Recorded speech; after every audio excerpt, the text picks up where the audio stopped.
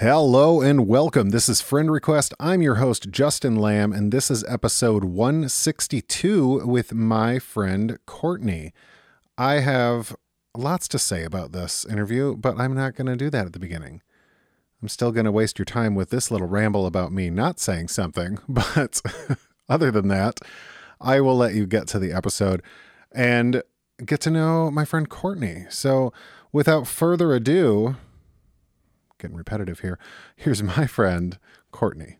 You and I have lots in common. My request is sent. Would you like to be my friend? Would you like to be my friend? Hello. Oh my god. Oh, that's crazy. This is so wild. I feel like I'm already in the podcast. Yeah, you get used to it. I don't know that I will. Sure you will. Well, it ends up just having a conversation, and then hopefully you're not lost in the fact that there's a fun little fact. I hope it's a fact. I heard it. I haven't read any studies, but with headphones in this scenario, you interrupt less because the person's presently. You can hear the cues they're more. In your voice. Yeah. I don't know if that's true. I'm sure I interrupt a lot. That feels like it would be true. But I normally start with how I know people. I know you from first semester grad school. Yes. Diversity. Yes. What a journey. That feels like a lifetime ago. Yeah. I brought this up with Shay, how that side, I was intimidated by that side of the room because the room was split. Really? And I felt like that was the cool kid side of the room. Really? That's so funny. I felt like a little baby. I felt like, yeah. wow, I'm really here. I definitely did not know I was on the cool side. That's fun. There you go.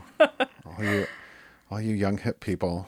Evan was over there with his beard. Yeah. That's no. Listeners love this part.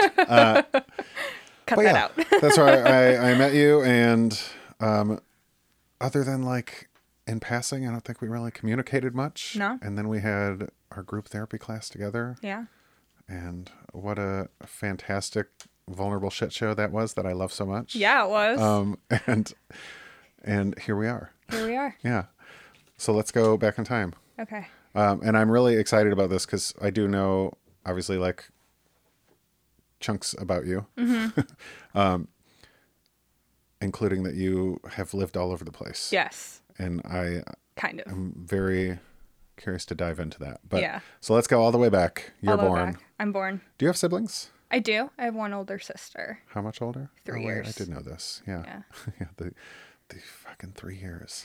It's not a good. Yeah, me and my brother. It's not a good number of years apart. It's a weird commonality, though, lately. I think most people I've talked to, it's a 3-year age difference. Yeah. And it's a weird one because I feel like it's far enough apart that developmentally you're fairly different growing up, but close enough together that everyone thinks you should be friends. Yeah. It's that doesn't work. Yeah. The annoying thing of everyone in your life being oh, you guys gotta hang out. You gotta, Dealt with that my whole life. Yeah. It's very frustrating. It is frustrating. And then you get older and the age gap seems even smaller, but it's still your older fucking. Yeah. It's so true. And my sister is my best friend now. Yeah. But we both had to move out of the house and different sides of the country for that to happen, which I'm sure we'll talk about. Yeah. But well, let's go there. Where are you born? I was born in Illinois, Chicago suburbs. Okay. Lived there until I was 14. Oh, wow. Yeah. So formative years there. Yeah. And I have even more questions. Yeah. So you're super cool. Oh, really? I mean, I assume so. Chicago suburbs, you want to get specific? I'm curious. Is it north, south, west, east? West. Okay. Glen Ellen. Okay. Illinois. Yeah. Born in Lombard, moved to Glen Ellen when I was 3. Okay. 10 minutes away from where I was born. How big close move. is that to downtown? Ooh, probably a half an hour. Okay.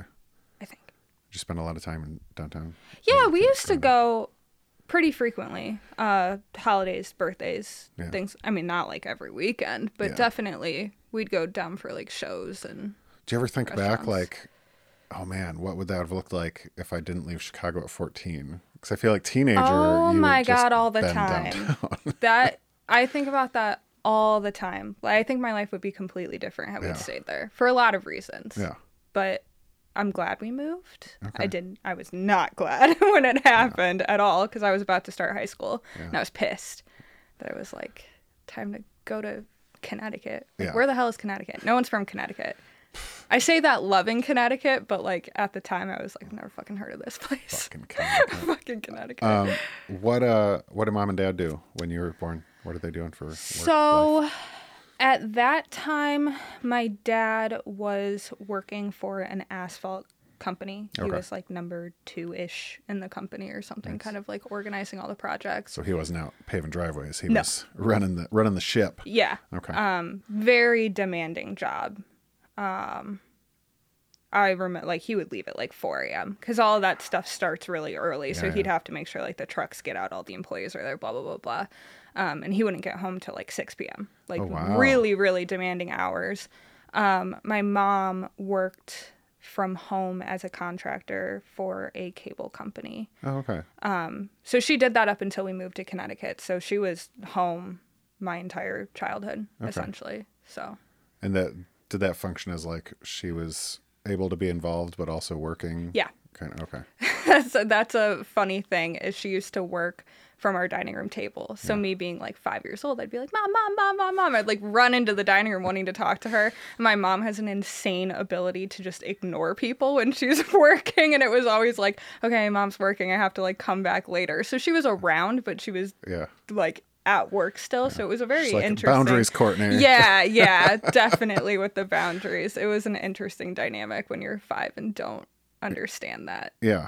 What are some of your earlier memories being at home, like either with your parents or your sister? Earlier memories. Like, do you remember the move? You said you moved when you were 3. Yeah. Well, so I always kind of say that that's like my first memory. Is I very vividly remember sitting in the back seat of my grandma's car next to my teddy bear that was like bigger than me and pulling into the house and my grandma being like, "This is where you live now," and I was like, "What?" And then I remember running inside and wanting to pick bedrooms. And I remember my parents being like, "Your sister gets the bigger bedroom because she's older." And I was like, "What the fuck is this?" I was so pissed. Which ends up being a theme. Then you're carrying that with you. Right? Then that's like a foundational memory. Yeah. So that's what I remember from that. And then, I mean, just growing up, we spent a lot of time outside. It was really cool because our house was at the end of a cul-de-sac. And there were like 10 other kids who lived there. So like very like feels like very like Wonder Years, like 1960s kind of like, I don't know, we'd all just kind of congregate outside and it was really safe, do kid stuff. Yeah. What did the neighborhood kids get up to at that time? We used to play Chicago, which was basically like cops and robbers but with pedestrians. And so me being the youngest, I would be a pedestrian on my little scooter. And then one of the boys would come knock me over, take my scooter, and then I'd have to go get the cops to go get my Just mimicking crimes. Literally. Okay. It was fun, though. Chicago is a game where you pretend you're on the streets of Chicago. Yeah, exactly. Very intense for 8-year-olds, but who cares? All right, who's going to play the helpless victim?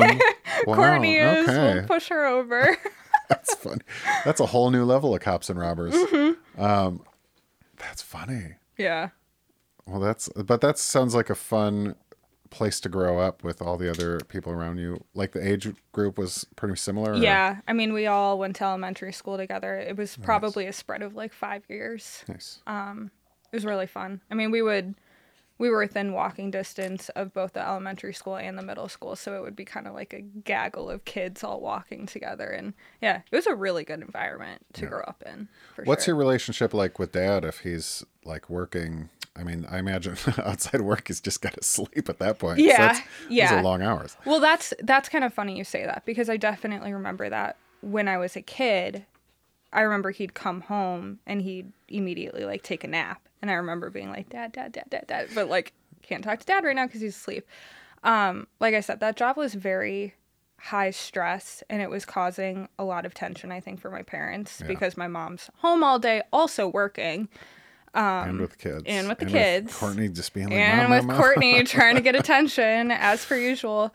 And so when I was maybe in 6th grade, he left that job. He quit. My parents were like fortunate enough to be in the position that my mom's job could fully support them.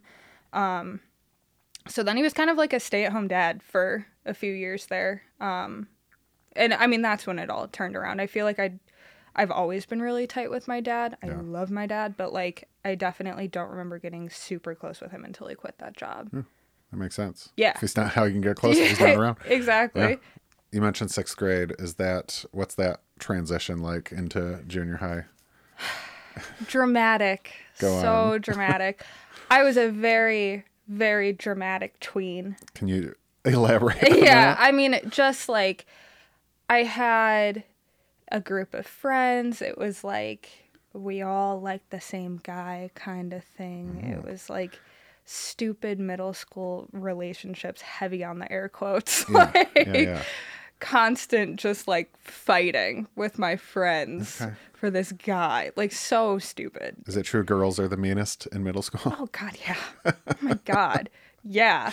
I'm sure that guy had absolutely no idea any of this was going on. And there's just like all this crazy fighting with my friends. It's funny because the girl that I fought with the most at the time is like my lifelong diehard best friend now. Yeah. So like it all works out, right? About it. Exactly. But yeah, I mean, I just wasn't super focused on school at the time. I was very focused on the drama and boys. Do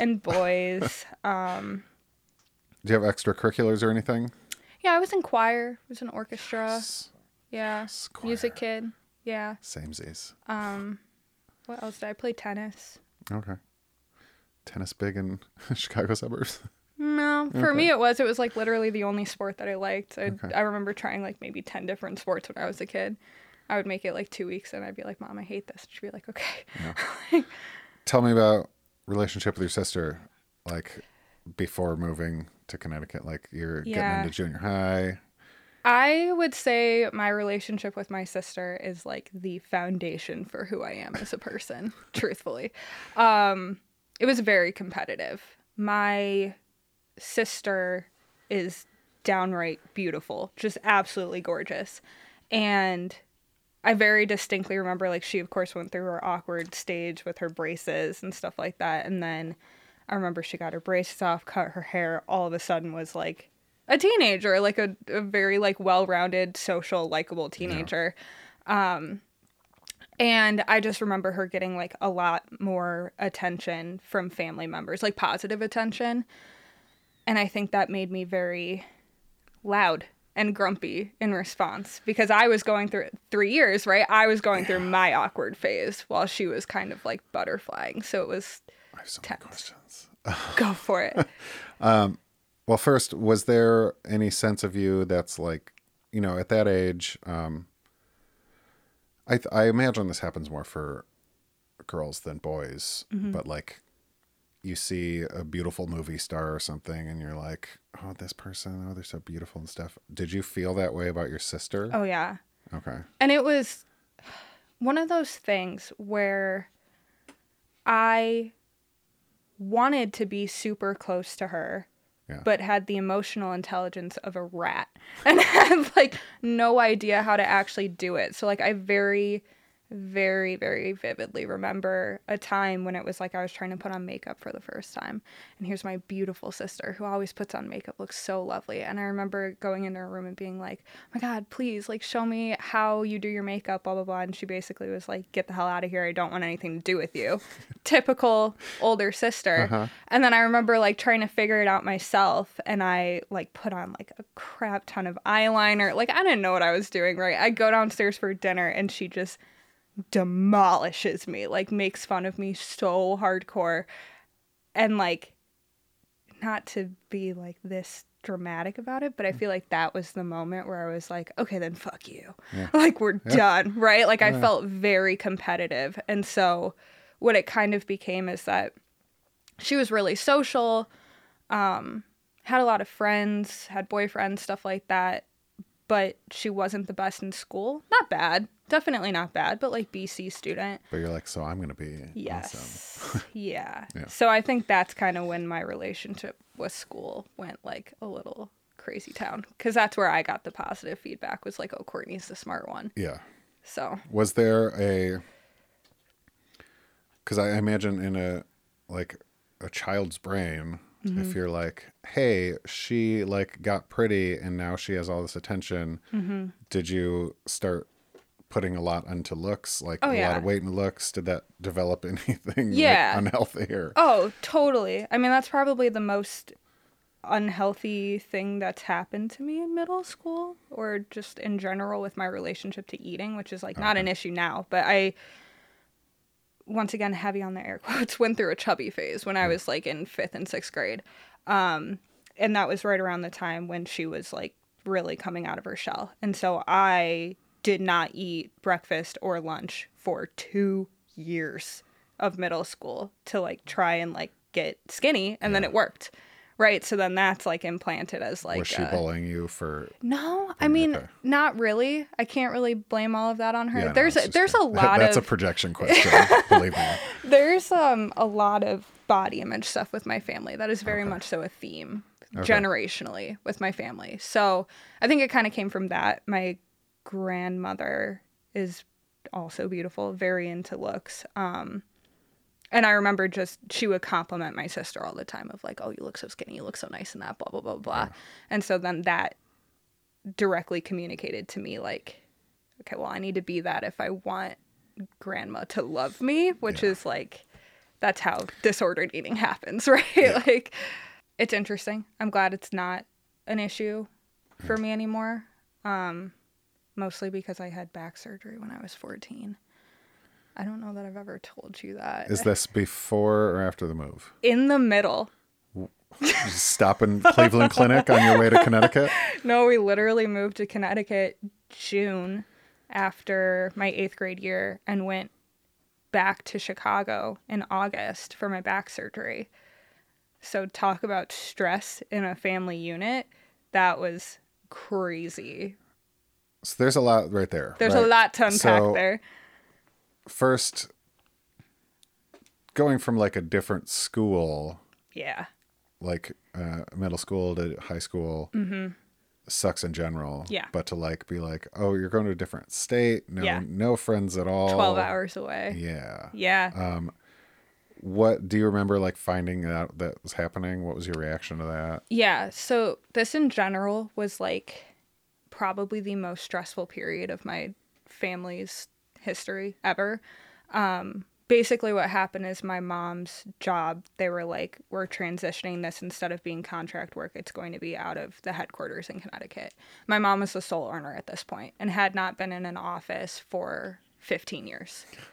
So for her, it was like, okay, I'm either going to like take my same salary and we're going to move to Connecticut and I'm going to get office experience again. Or very, very scary, like unemployed. Yeah. That's not a good situation either. While this is happening, I won't say too much about this, but my sister was dating someone who struggled with substance use. Bad, toxic situation. Right, because your sister's towards the end of high school. She's 17 at this point. So she was in her junior year. So that's happening, right? And then on top of it, we find out that I need back surgery. I had scoliosis. I had a 72-degree curve in my lower spine and a 54-degree curve in my upper spine. Was that like just like real wavy? When did you find? Was it something you struggled with as a kid? So or that's like one day you were like, "Hey guys, what's going on back here?" Yeah, this is like super disorganized in how I'm telling this story. But right. My mom had the same surgery when she was 12. Oh, okay. So my mom had always looked for it in both of us. And what's funny is my sister had like a 20-degree curve. And what's normal?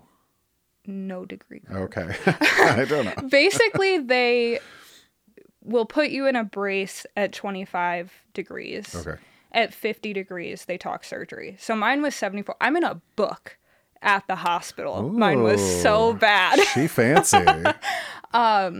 So my mom had always been looking for it and really didn't have me on the radar at all. It had never been a problem. And then I had a huge growth spurt, except I didn't grow. My spine curved. Wow. So I remember it's also odd because normally the curves are in your upper spine only. But my big curve was in my lower spine. So it was like moving my rib cage. Yeah. It hurt. So I remember being like, Mom, you know, like my back feels like not great. And she was like, okay, like touch your toes. And she was like, oh my God. And we went to the doctor. It was like a period of 3 months that this had all happened, like very crazy. So, I mean, all of these things are happening at once in our family.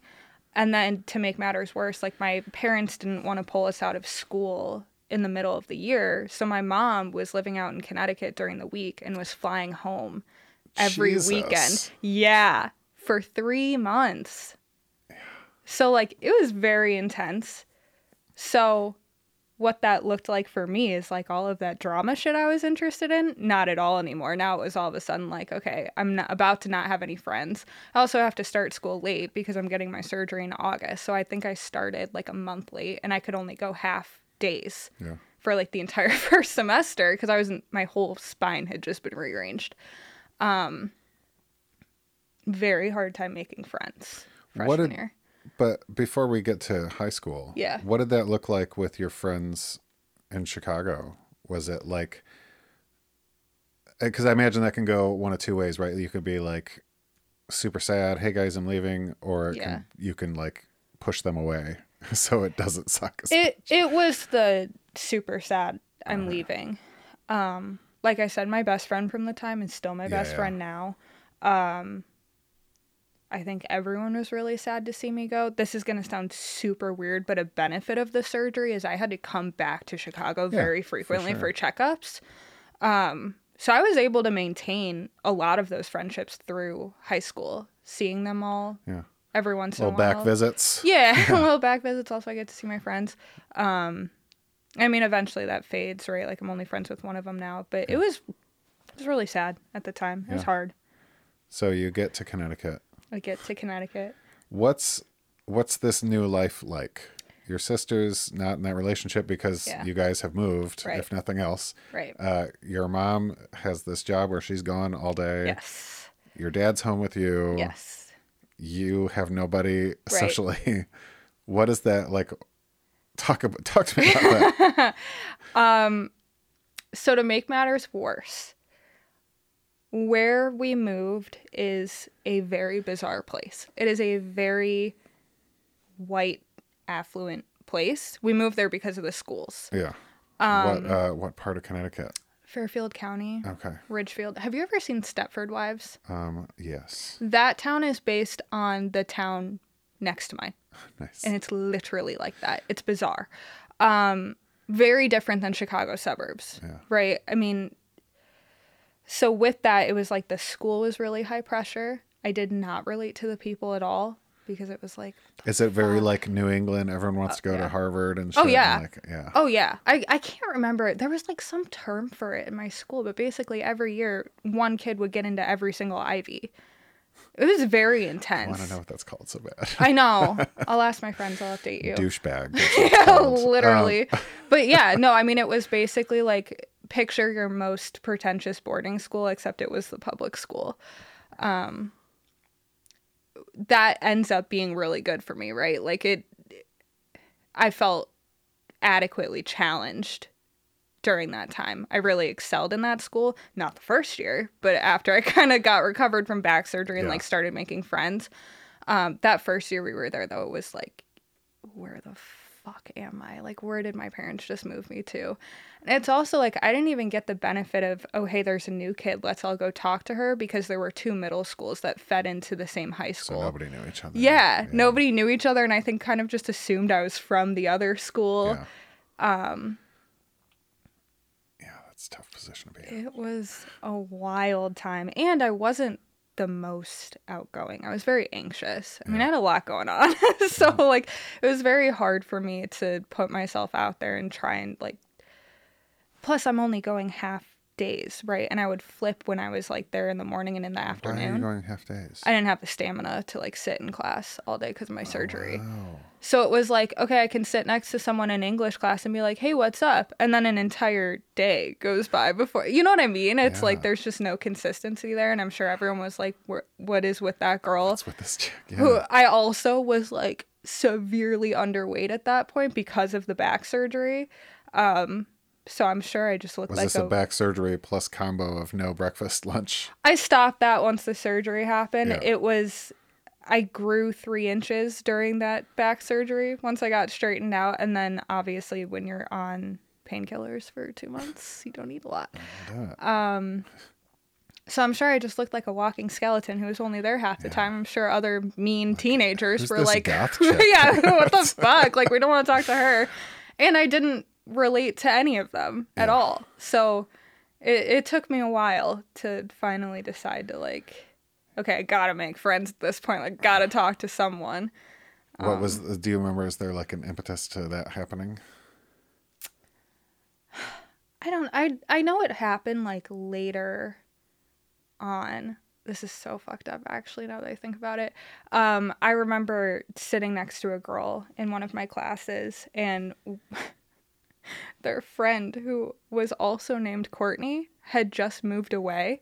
And I literally remember her being like, you're going to be our replacement, Courtney. Love this. And I was like, okay. And then like fell into that friend group. And that's like wild, right? That someone literally was like, oh, we need to replace our friend. So like, you're fine.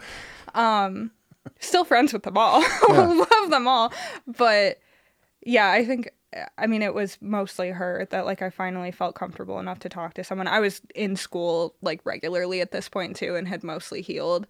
Can I just say, completely throw you off here, but all I can think about right now is between the Stepford Wives stuff and the like, you're going to be the new Courtney. Yeah. I'm like, 90s teen horror movies are playing in my head right That's kind of how it felt. I'm not even going to lie. Oh, man. It was bizarre. Yeah. And I only have like vague memories of it too, because I was on so many painkillers, like that.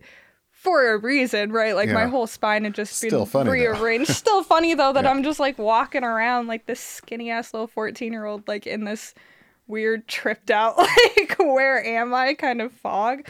I would normally ask this and associate it with middle child, but you're not a middle child. But I'll ask it anyway, just because your family just was going through so much stuff. Yeah. At that age, what did you feel like your role was in the family? I felt like that's a good and complicated question. I felt like I was kind of the one that everyone felt bad for and needed to take care of. When we moved, my sister, once again, social, butterfly, beautiful, did absolutely great. I mean, she was only there for her senior year, but she made a lot of friends right off the bat. Wasn't in that relationship, so just started doing a lot better. And so my dad was home taking care of me. I definitely just remember a lot of the concern being about me and my well-being.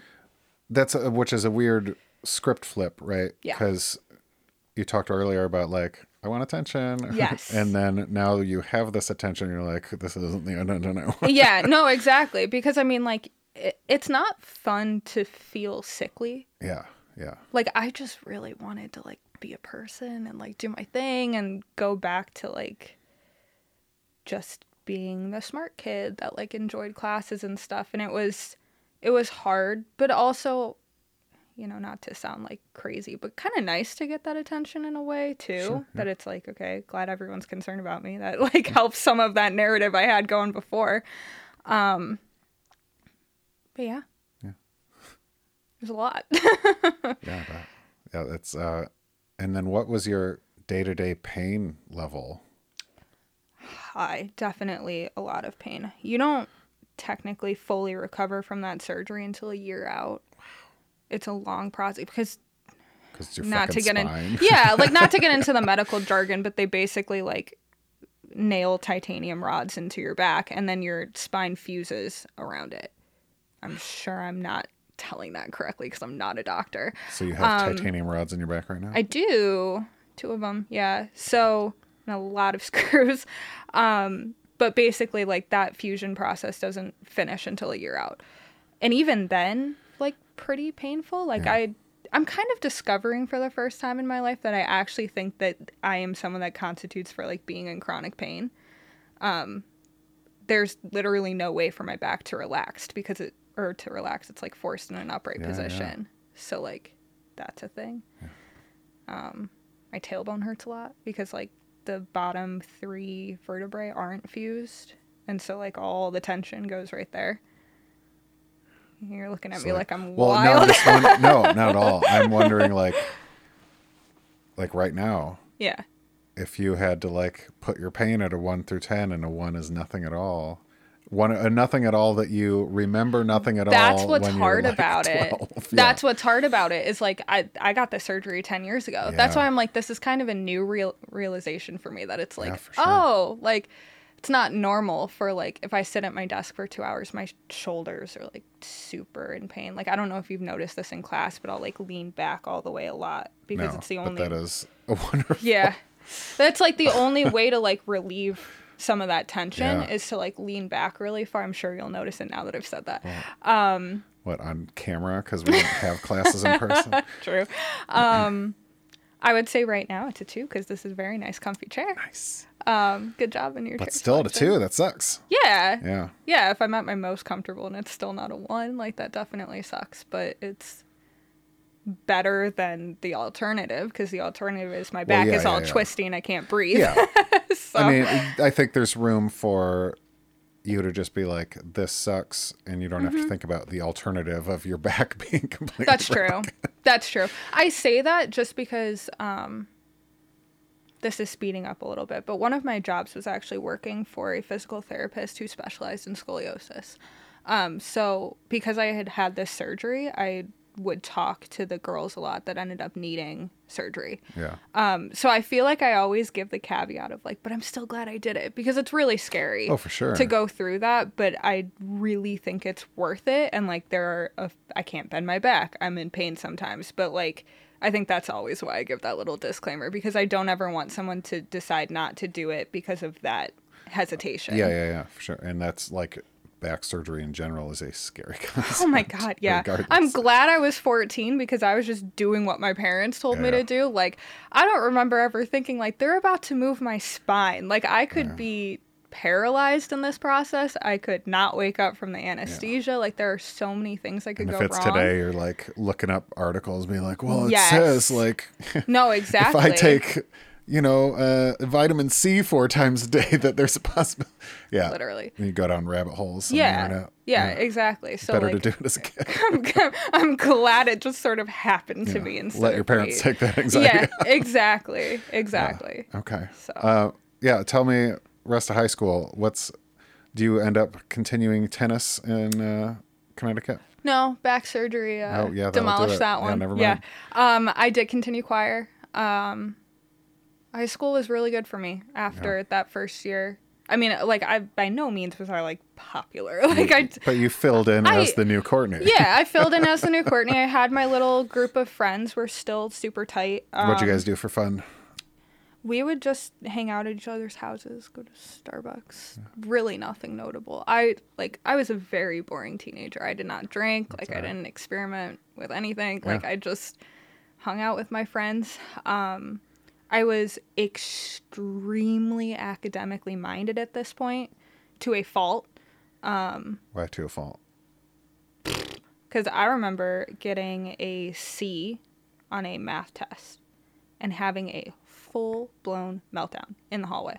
And I remember my favorite teacher talking to me about it and being like, is this because you're afraid to tell your parents that you got a C? And I remember being like, no, it's because why can't I figure it out? And he was like, fuck. That landed me in the school counseling office. Yeah, what do you think that, because it sounds like just in that explanation, it wasn't your parents being like, you better be this. So where was that pressure coming from that you were putting on yourself? I think it's what I could control, right? Like, going through back surgery and moving like that, what I could control is my grades and how much time I would put into it. Yeah. High pressure school. everyone got really good grades. Everybody was super academically minded. I mean, not everyone, right? Like, that, I'm sure there were people that were not excelling, but like I was in honors classes, so it was like, it seemed like everyone around me who had grown up in this school system had way better tools than I did. Yeah. I felt like I had to work really hard. And so I remember with this math test, I had been working really hard, and then it didn't pay off, and it felt horrible. And I think a bit of it is going back to my sister once again, and like that's how I got positive attention in my family, was coming home with the good grades. Yeah. Also, I don't want to dismiss my parents' roles entirely. Like, my dad has always been like, if I come home with an A, he's like, that's what you're supposed to do. Like, he's not super like... Talk to my wife about that. Yeah.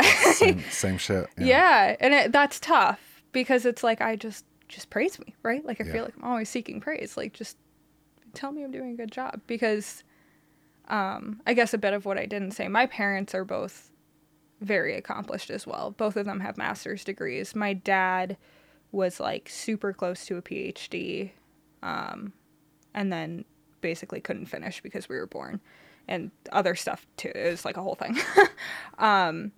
So I really felt like getting good grades and making sure I was on the right track was like, that was my job as a teenager, was to be impressive in that way. Yeah. Yeah. Still true. As you know. I'm curious about the control aspect that you mentioned, because does the academic performance take over was control an issue with the breakfast lunch situation? That's interesting. Because then when you stop doing that, then your control transitions to what can I control now, and that's your academic performance. That's really interesting. I've never thought about them as tied to control. Like, I'm sure they are. I mentioned it because you mentioned it. I mean, I'm sure they are. I feel like more so what it was is in that freshman year where I didn't have friends and I wasn't doing super great by all things on paper. You know what I mean? Like, I remember we used to have like free periods in this school. So like I would go to the library during my free period and I would just do homework because I had no one else to talk to. Yeah. So I think it was kind of more like I did it at that point because it was what I was capable of being good at that freshman year. You're developing your identity and you're like, I guess my identity is academic. Yeah. And I mean, a lot of it comes naturally to me too. Like I've always just sort of been like a good student. So I think it was like,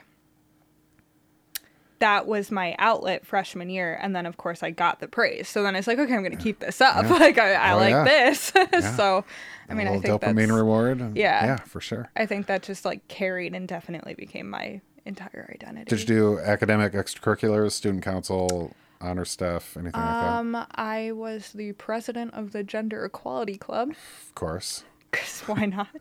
Which sounds, there were 5 of us. They were all my friends. No, I mean, I just really did classes. That was kind of it. It was kind of hard for me to be involved in school. I don't know why. I just didn't really want to like put myself out there very Correct currently. in assuming that college was just expected? Oh, yeah. Yeah.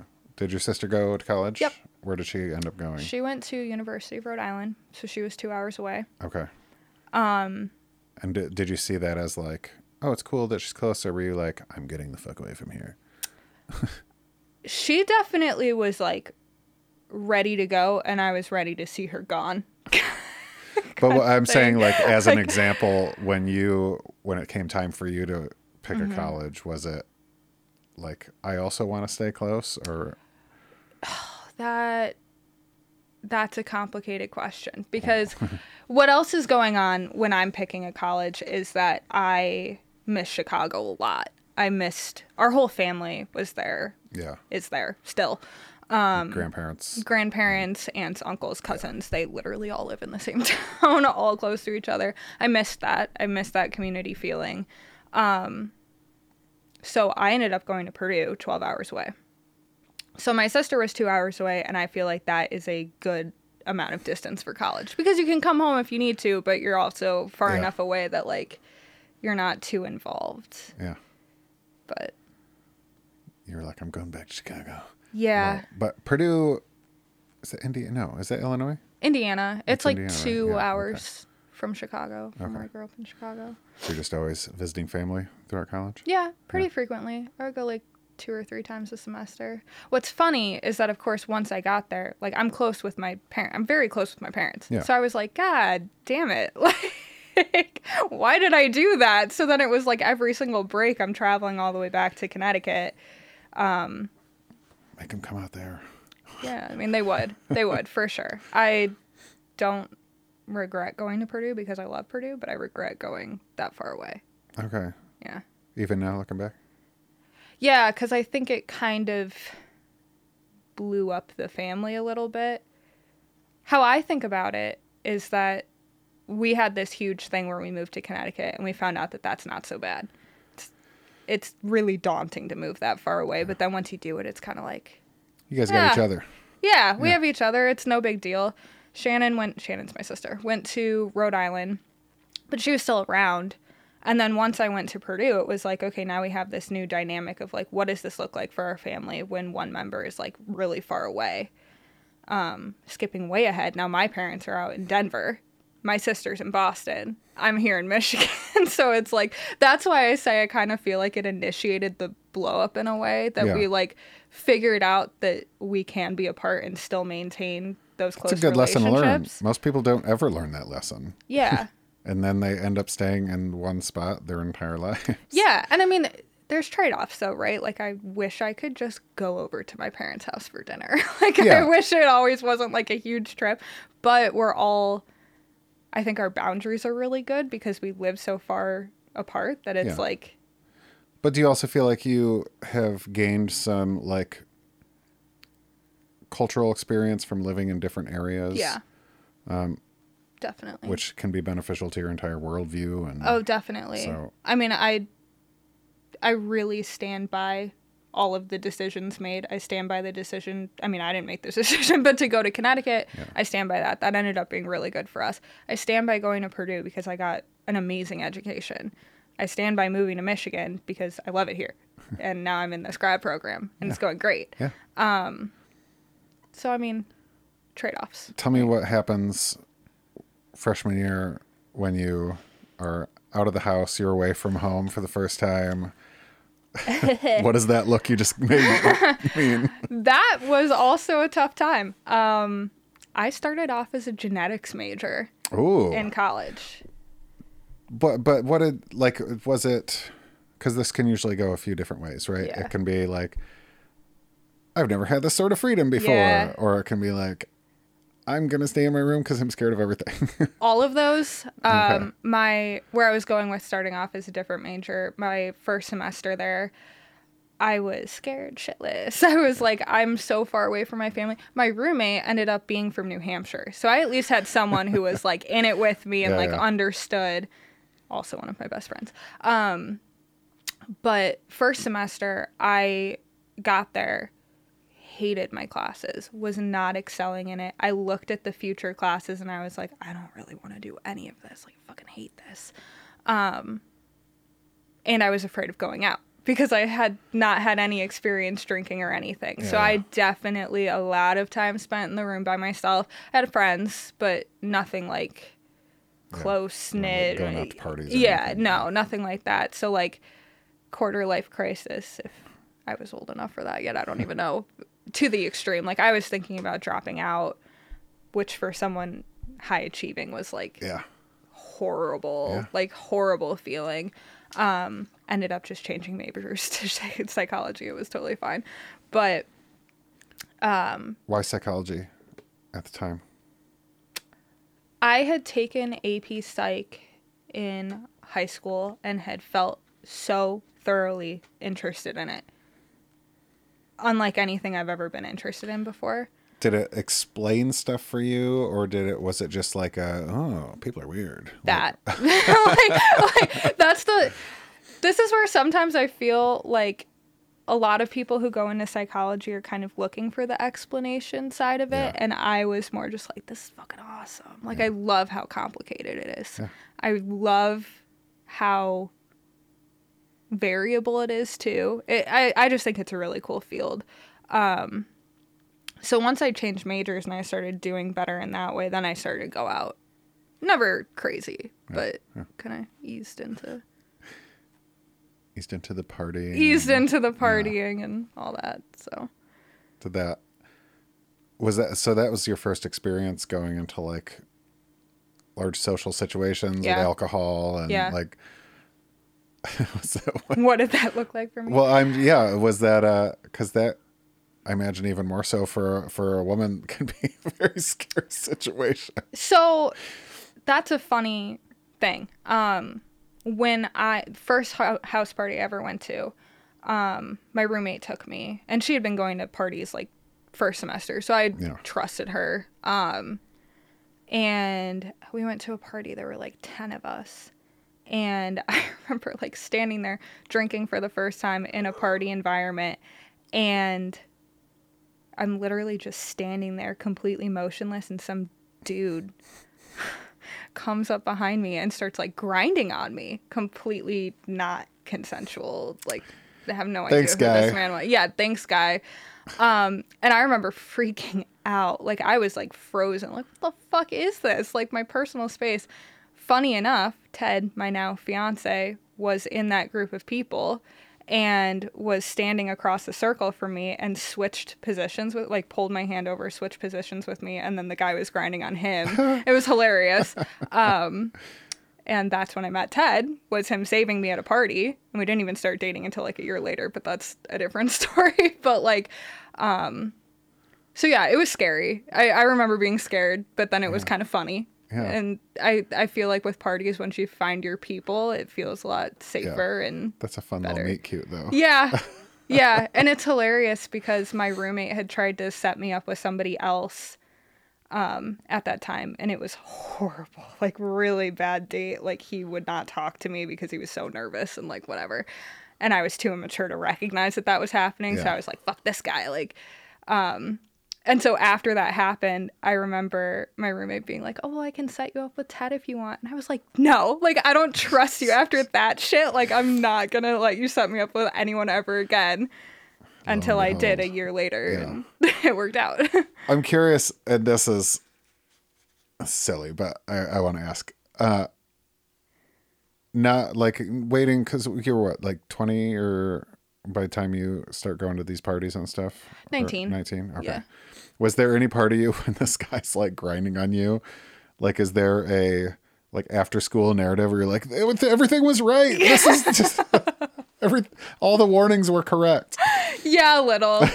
I mean, that's the thing. Like, I'm not super into partying at all. And probably because that was my first experience, that even like, so stupid. Right. Like, I should have stayed in my room. I shouldn't have gone. Men are the worst. Yeah, for sure.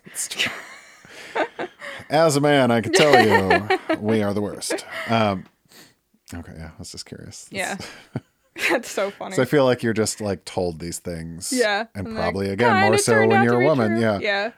Definitely. And then your first experience. It happened rando. Like 20 minutes into the party. Yeah. And then like, this is not important, but literally at that same party, I remember like being with this other girl, and she was like, oh, like these guys are like, want us to come hang out with them. And I was like, yeah, sure, whatever. Like, let's go outside then. And the guy was like, oh, let's go this way. And literally brings us to this creepy basement, like dimly lit. He was like, oh, there's a back door through here. And I was like, okay, but the front door is like right there. Like, why don't we just go out that way? And it just, yeah, it's not my environment. It's not my favorite thing. I actually found out later that was a frat that had been disbanded for sexual assault problems. Thanks, guys. Yeah, thanks, guys. So Jesus, that was a place to start. Maybe that ended up being a good thing. You didn't go down the trail. Yeah, exactly. Going crazy. Like, that's not for me. All right.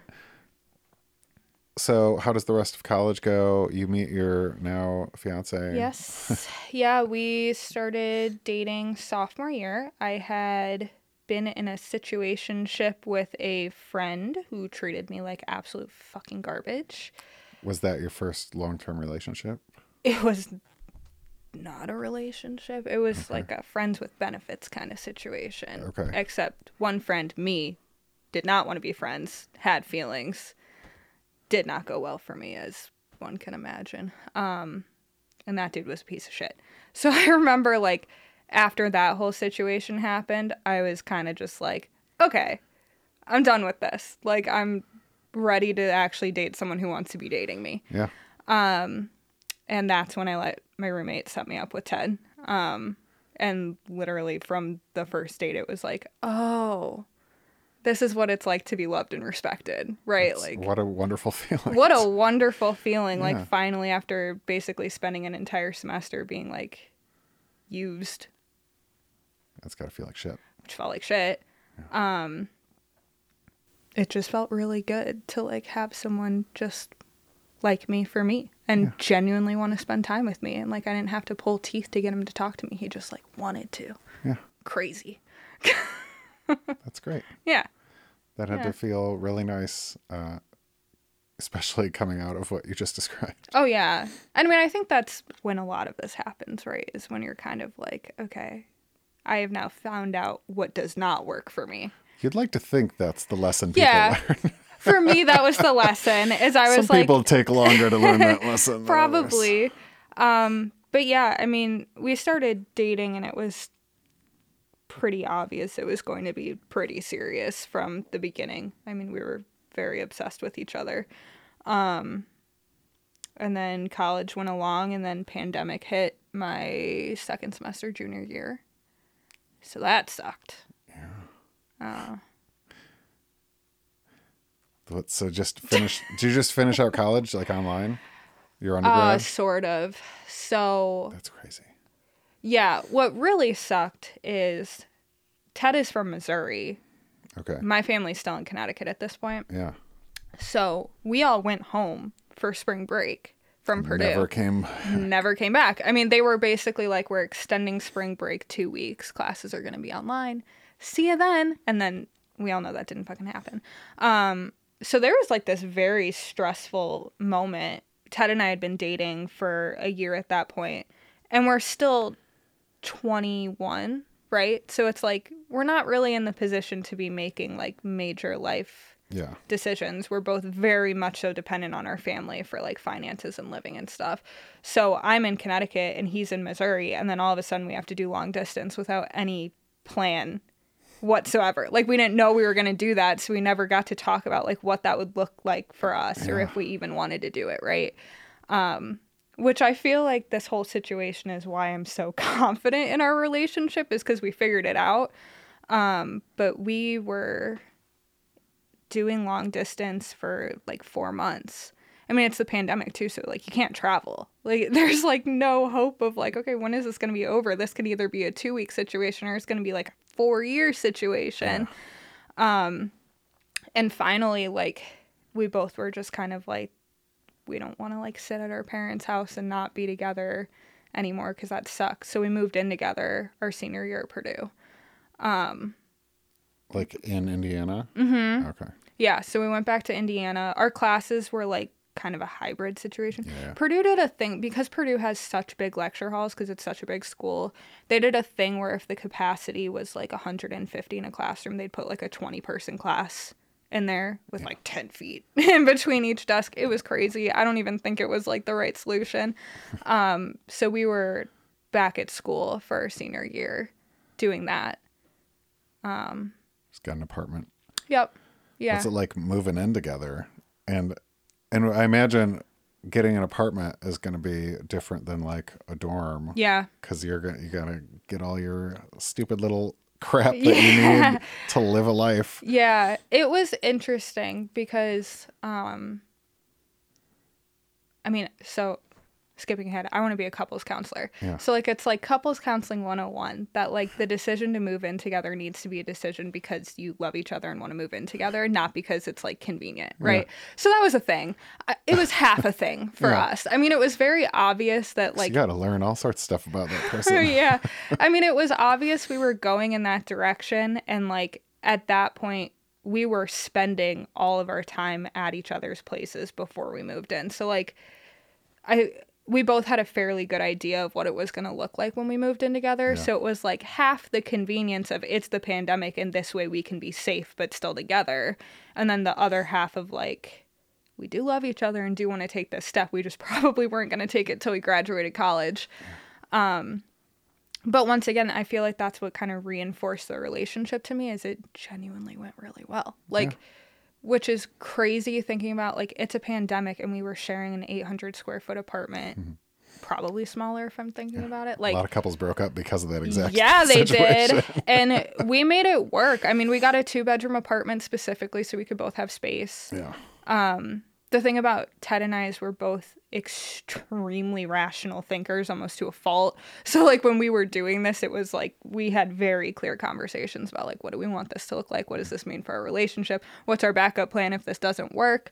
We thought that's a crazy amount of insight, and I don't know if maturity is the right word, but, like, to think about those things and have those conversations. Mm-hmm.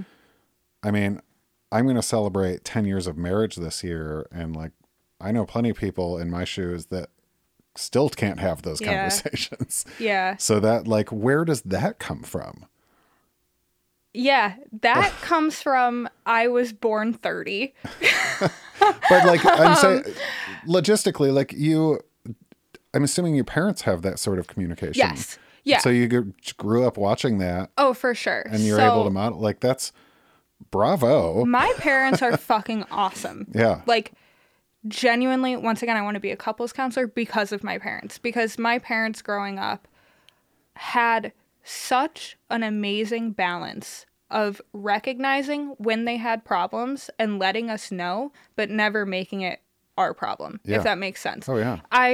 There were a couple events growing up where I remember it was like, Mom and Dad don't seem to be getting along as well. I never saw fighting. Like, they were, like, really, really good. Good boundaries with the kids. Yeah, really good boundaries. And it was never like we're taking sides. Like, oh, your mother said this. Like, be on my side. Like, I hear those stories all the time. Yeah. PSA: if you're a parent, don't talk shit about the other parent to your kids. Don't fucking do that. But I remember them being very open about, like, hey guys, your grandma's going to come make you dinner because we're going to couples counseling tonight. Like, I remember it being very open in a very positive way. And the side they were taking with each other was always their marriage. Like, and that was an amazing thing to witness growing up.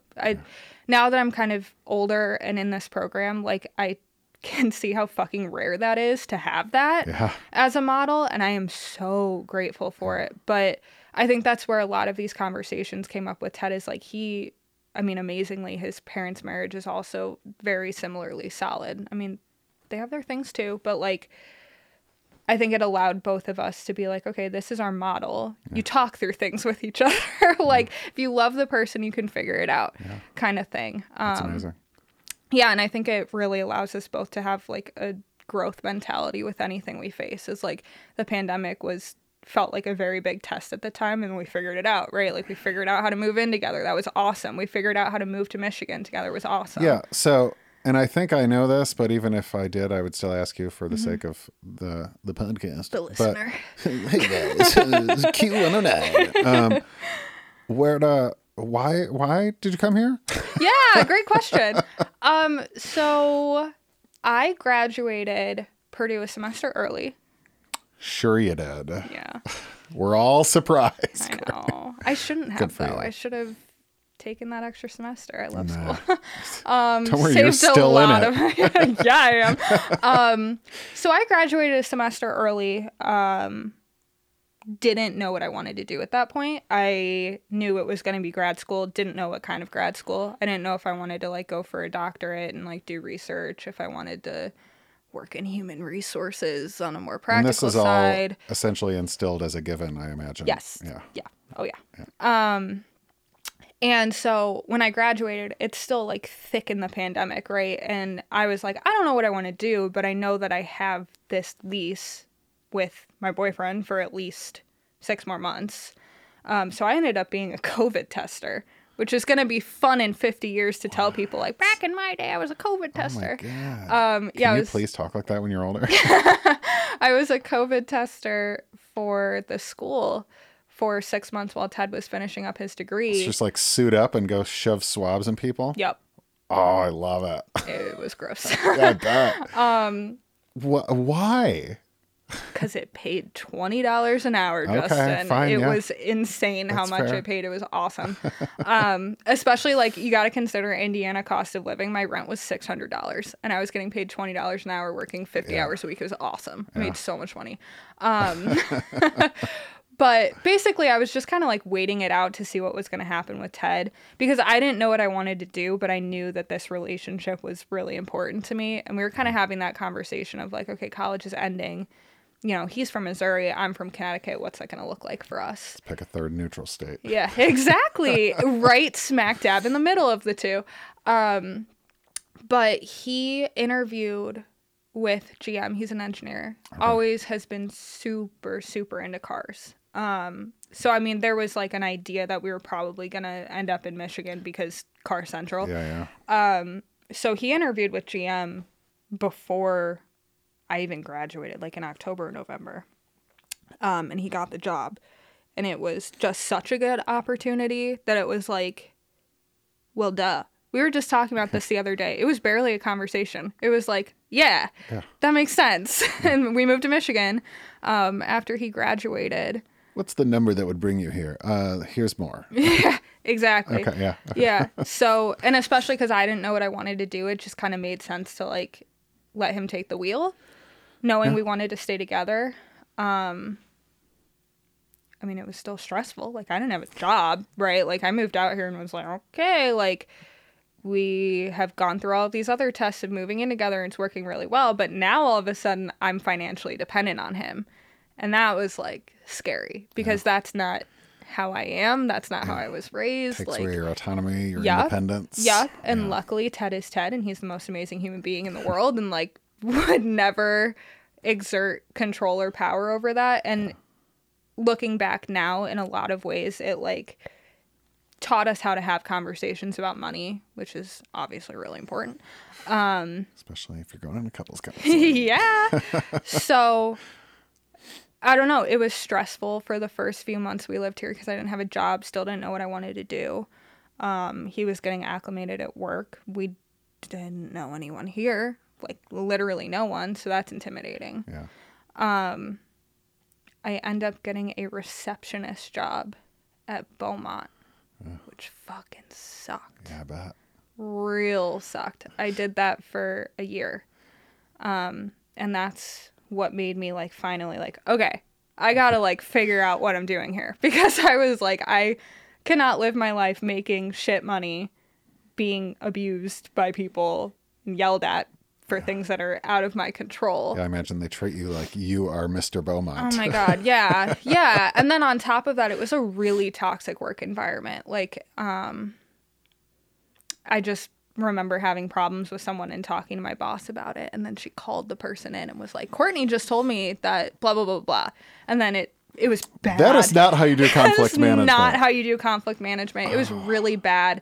It was also just the overwhelming feeling of like, you know, not to sound like an asshole, but like I'm too good for this in a way that it was just like I have a degree from a really good school. Yeah. And I'm not using it. Like I'm wasting it. And it felt horrible. I was literally driving to Rochester and drove past OU. And I was like, I wonder what kind of programs they have there.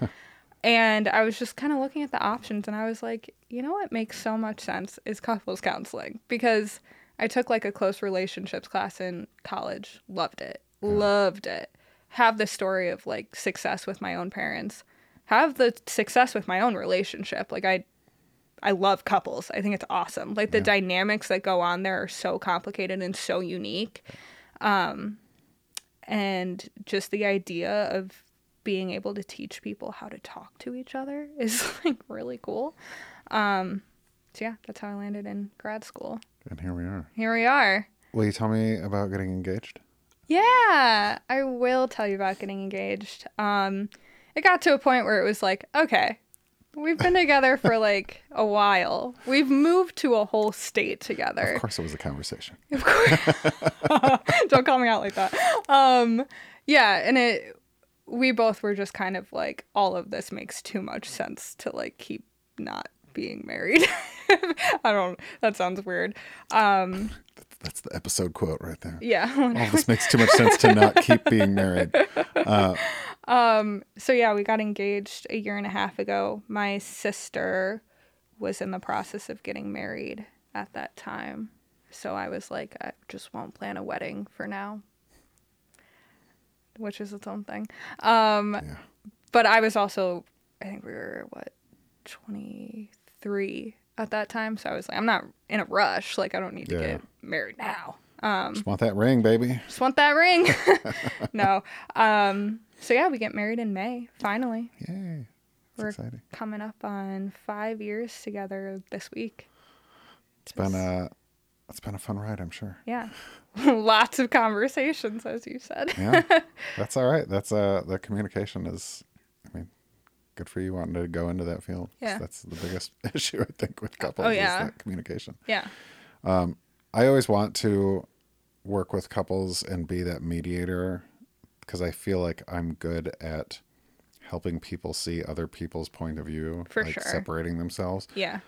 But then I think about like being in those scenarios where they're like screaming at each other in front of me and I'm like, and I don't want to do that at all, but it's just part of it. Is it bad to say that kind of excites me? No, that means you're then definitely go into this. Yeah. No, something about it. Like I said, I just think it's a really, really cool and unique dynamic that most people experience. Yeah. So there's value in yelling at each other too. There's value in going to someone's office and having the space to air it out and figure out like, okay, so we just said all this stuff. What are we actually going to do with it? Yeah. Even in like cases where ultimately it ends up being divorce, like the idea of being that person that can make it at least 10% more amicable for people. Yeah. Love it. Love the idea of that. So that's fun. Does Michigan, yes, have are you going to be like an LMFT? Yeah, probably. I need to look into that. You can do any fun certifications. Going to be a sex therapist? I don't know. Ashley's making me think I want to be. Big part of couples. Yeah, definitely. I mean, there's obviously going to be an element of that for sure. Yeah, I mean, it sounds silly because we're coming up on practicum, so you would have thought that I'd think about this a little harder. But I definitely need to start making some moves and decisions. I've actually been relieved to hear this same thing over and over again from people that like supervise interns and that sort of thing, which is like, you'll find out what you want to do while you're doing it. Yeah, totally. So I haven't like written off things. There's things that I'm pretty sure I don't fucking like. Same. But I'm also trying to like go into everything with an open mind and being like, yeah, maybe I will. Yeah. That's how I feel too, right? Like the goal is couples counseling, but I'm also like, if I never see a couple and I find out that I love individual therapy, like I'm good with that. Like for some reason, 65-year-old men, that's my diet. Yeah. I'm just really good with them. I don't know what it is, but that's what's happening. That feels unlikely, but I'm open to it. I guess we're current. Is there anything I didn't ask you about you want to talk about? Not really. Okay. I think that was all the stuff. That's Courtney. Yeah. That's the new Courtney. The new Courtney, yeah. When the old Courtney moved away. Yeah. Well, thank you. Thank you. For doing this. Thanks for having me. It's not so bad, huh? No, not at all. Did you forget this is here? Yeah. Yes. And that the headphones were on. You're right, I got used to it. You and I have lots in common. My request is sent. Would you like to be my friend? Would you like to be my friend? All right, you just heard my interview with Courtney Davis. I had such a great time sitting down with her. And we had a really good conversation about, I guess, a lack of trauma. And I'm trying to remember if it was in the episode or not, but it's almost like a version of survivor's guilt, right? Like, oh, I didn't have my shit wasn't as fucked up as other people. That's scientific terms there. Sorry. Didn't want to talk over your head. And then you feel bad about that, right? Like if you're in a scenario or a situation where everybody's having a shitty time, it's like all the people that like good stuff happened to them, like during the height of the COVID pandemic, right? Like that is a tough thing to deal with, because part of you wants to be like, yay, I accomplished stuff. I did stuff. But then you're saying that about a period when a lot of people struggled. Some people died. And that can be hard to allow yourself to experience joy, relief, whatever those positive feelings are, when they are being contrasted against other people's pain. That's a tough thing to do, man. And I think she spoke eloquently about it. And I think that's the unevolved version of me would just say, like, fuck that. Feel however you want. But I get it. Like, that's tough. And you can frame that in a lot of ways. I mean, the COVID thing, hopefully a lot of people relate to that, like if you experienced positive things during a negative time, or a severe version of that, a kind of warped severe version of that. Maybe they're an abusive parent and they die and you're like, well, fuck, I'm feeling a lot of weird things. That's not the same at all, is it? Either way, I had such a great time talking with Courtney, and we only got, I think, one left from my fellow grad students that have sat down with me for this podcast. And then after that, I have one of the maybe most high energy classmates from high school. And I'm excited to share that one with you guys. And after that, who knows? Not me. I got nothing recorded.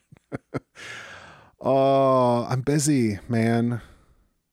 Part of me is like, do I want to reach out to people and record more episodes? Or do I want to just take an indefinite break? Because, yeah, I don't know. It's a lot of stuff. And I have a lot of stuff going on. More than usual. Usually when I have a lot of stuff going on, it's my own shit, right? It's like bought a fucking sewing machine and I'm writing songs and I created a 10th podcast and like all this other stupid crap. But right now it's like, oh, I'm seeing clients. I'm in classes. I'm speaking at events. Like, it's stuff that is impacting other people positively. And I know that this podcast does that, but I don't always see that right in front of me. So it can sometimes be difficult to justify spending my efforts on this as opposed to the other stuff that I can see the results from. So just thinking out loud, I guess. I hope you guys have a great President's Day. I'm sure you celebrate privately, and I'll talk to you next week. Okay. Bye-bye.